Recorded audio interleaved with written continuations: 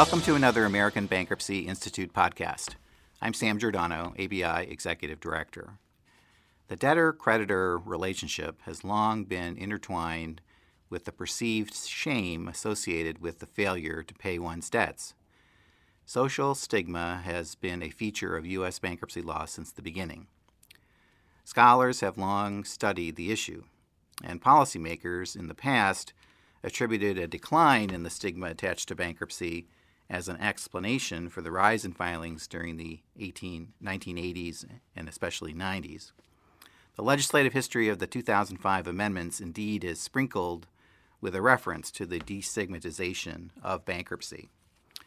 But is this enduring perception accurate? Does public perception of stigma lead to an increase in personal bankruptcy? Our guest today has some thoughts based on some new data. Michael Souza is Associate Professor of Law at the University of Denver Sturm College of Law.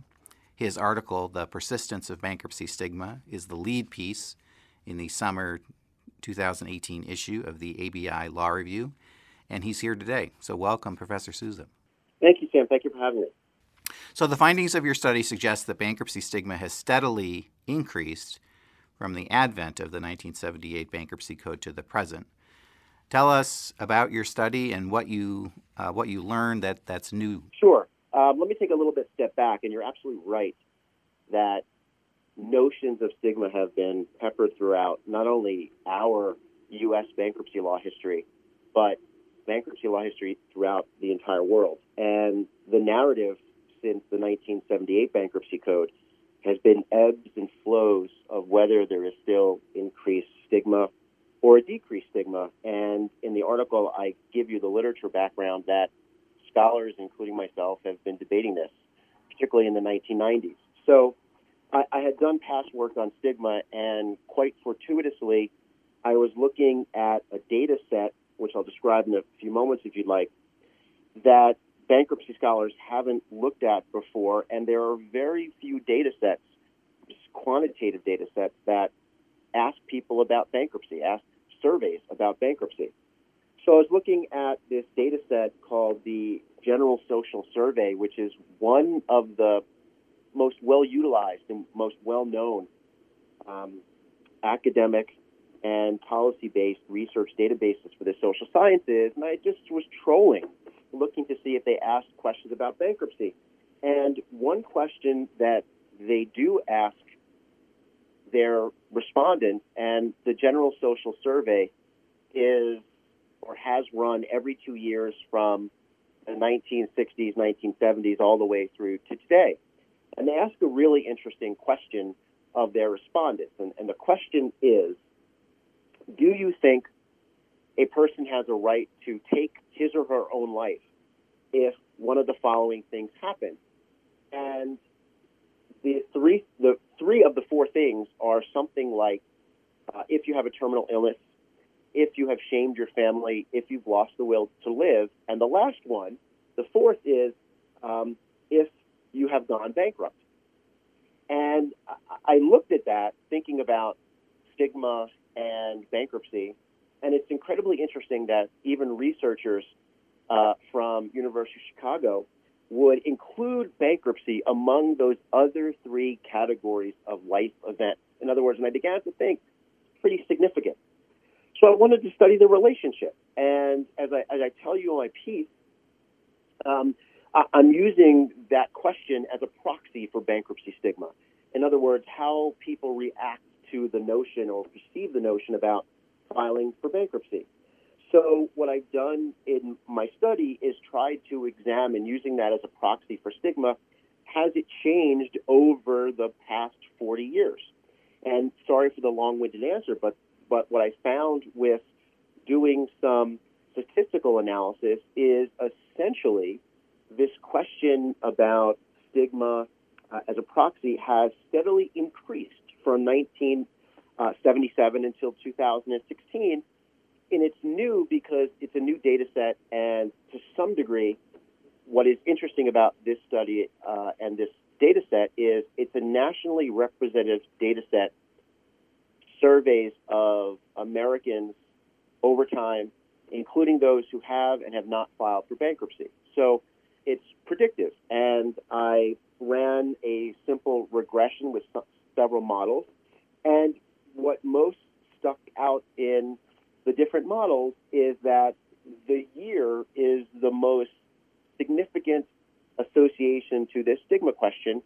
And when you actually plot the stigma regression line, what you see, with some ebbs and flows, I'm sure, for economy and cyclical nature and the 2005 amendments, but this stigma issue, if you accept that it's a decent proxy for the question, has increased. And what I argue in the paper, that is evidence of or a retort to some of the history to the 2005 amendment and to other scholars who have argued that people are filing for bankruptcy because they don't care anymore. And there is no stigma, there's no shame, and no one has any more personal responsibility. So it's a new finding from a new data set. Right. Well, thanks, Mike. So we'll definitely get into the 2005 amendments more, and if in fact there's a view that they were built on a faulty foundation of destigmatization. But one question I had, and this is really telling in Figure 1 of your piece in the article, and that's the comparison of the trend that you're describing of the stigma rate and the bankruptcy filing rate. When we get to 2010, and since 2010, bankruptcy filings, consumer bankruptcy filings, have dropped 50%. We are at now levels seen in the 1990s, early 1990s. So how does that align with the stigma number that continued to go up? Right.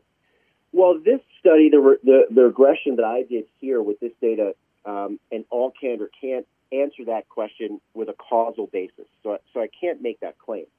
What I can speculate, and what I urge other researchers to do, is the stigma issue one that is part and parcel of causing people to lower the rate or decrease the bankruptcy filing?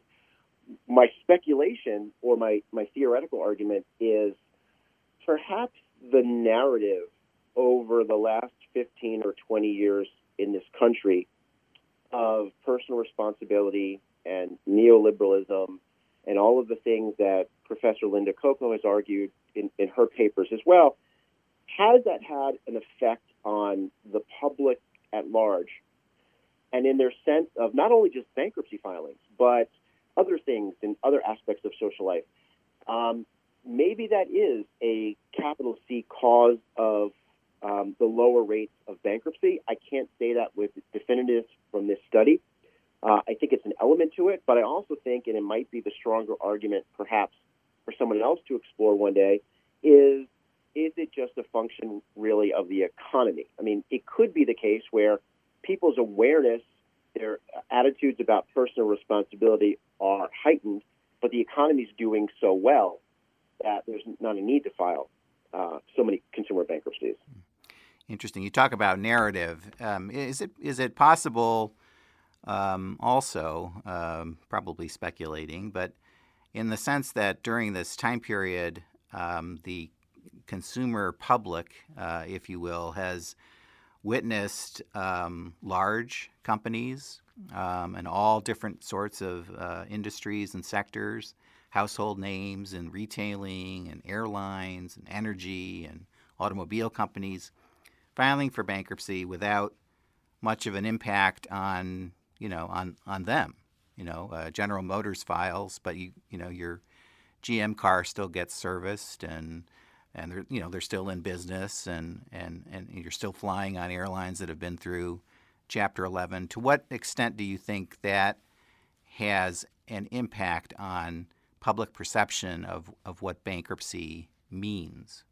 Yeah, and I'm going to flip the question a little bit for this reason. Todd Zwicky, in articles in the 90s and late 90s and 2000s, makes that argument, essentially, that all these public personalities who are filing bankruptcy, large companies, kind of tampers down on bankruptcy is a bad thing, that idea. Let me suggest this, and I'm doing this not from this study, but from the qualitative work I do, and interviewing hundreds of debtors over time. And I ask about stigma and their identity and what they feel about the process. And very seldomly will a person raise big business or a celebrity. What people say all the time to me is they know someone who filed bankruptcy, my coworker, my family member, the numbers of people in the same family, extended family, and even parents and siblings that have filed bankruptcy. The water cooler effect, as opposed, not big business, not public personality, but people in your social network. That's huge. And I think that is a tremendously significant event for people's lives when they hear that someone, their employee, their coworker, their employee, their family member who went through the process and who came out on the other side, perhaps, better off financially, less psychological stress, less family problems because of the debt. I think that is much more meaningful and has impact on people willing to file for bankruptcy. The refrain that I've heard in my interviews has been, so-and-so, my friend did it, and she actually recommended that I do it because she was better off. So that's my answer, Sam. It's for someone else to study if there's really a causal effect between big business and celebrities.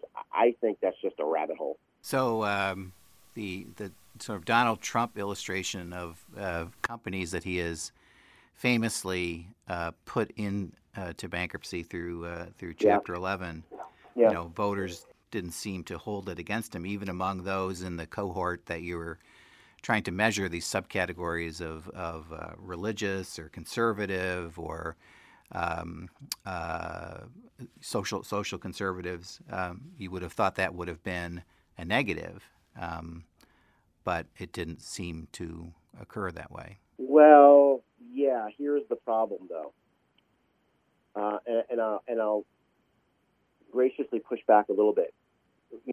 Was it really the issue of Trump has filed for bankruptcy, so it must be an okay thing to do, and I'll still vote for him, and that will it affect my outlook on bankruptcy, or perhaps I don't have a problem with his bankruptcies, or even if I do have a problem with his bankruptcies, I am so concerned with a religious judge and a conservative judge, and I'm so concerned that I don't like Hillary Clinton, and I'm so concerned about the demographic changes in the country that I'm going to overlook, even if I have a problem with the bankruptcies, and still vote for Trump. So I don't know. Lots of variables, totally, for sure. Absolutely. Absolutely. So let's talk about the 2005 amendments. You alluded to this in the paper, certainly, about how the stigma issue was regularly cited by members of Congress and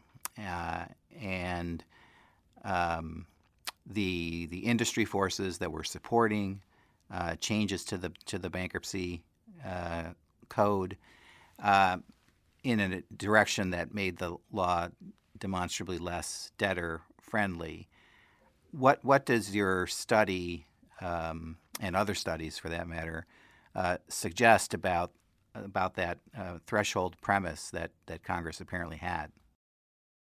I think my nice little neat study here, I think, supports other people's empirical findings of the means test. And I forget the names, but I've read studies where the percentage of people that are trapped by the means test, and that's, again, a proxy for can pay debtors who are abusing the system.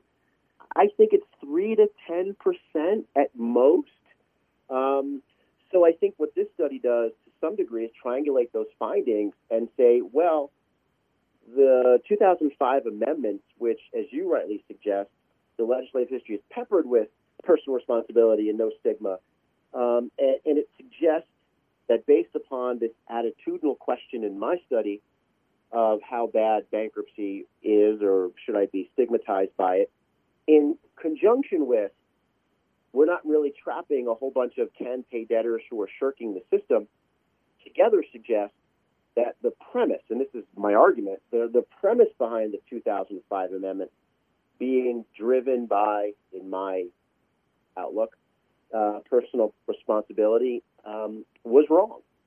And I think it was miscalculated. And there are bankruptcy scholars, I'm sure, who will disagree. I would suggest the majority would agree, though. All right. Understood, for sure. Well, Michael, we are about out of time, but this is really a fascinating insight into a new look at a question that's been the subject of considerable study over the years. The ABI's Commission on Consumer Bankruptcy will be reporting its findings in 2019, and I expect your article and papers like it will help inform their work. So I thank you for that, and thank you for being our guest today. Thank you for having me. I appreciate it. And we thank our audience for joining us as well. There are more than 200 podcasts archived in the newsroom section of ABI's website. Please check them out. Until next time, then, this is Sam Giordano for the American Bankruptcy Institute saying good day.